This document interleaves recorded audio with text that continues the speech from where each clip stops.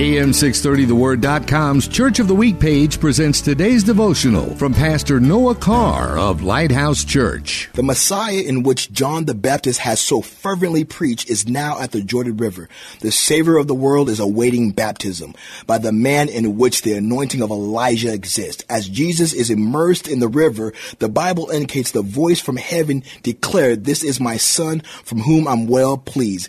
God declared how pleased he was with his Son, though he had never performed a healing, raised the dead, walked on the water, or fed the 5,000. Matter of fact, up to this point, he only had preached one sermon, the sermon that was 18 years ago in his past. The Father was pleased with Jesus, not because of what he could do, rather how he obeyed. Obedience is better than sacrifice.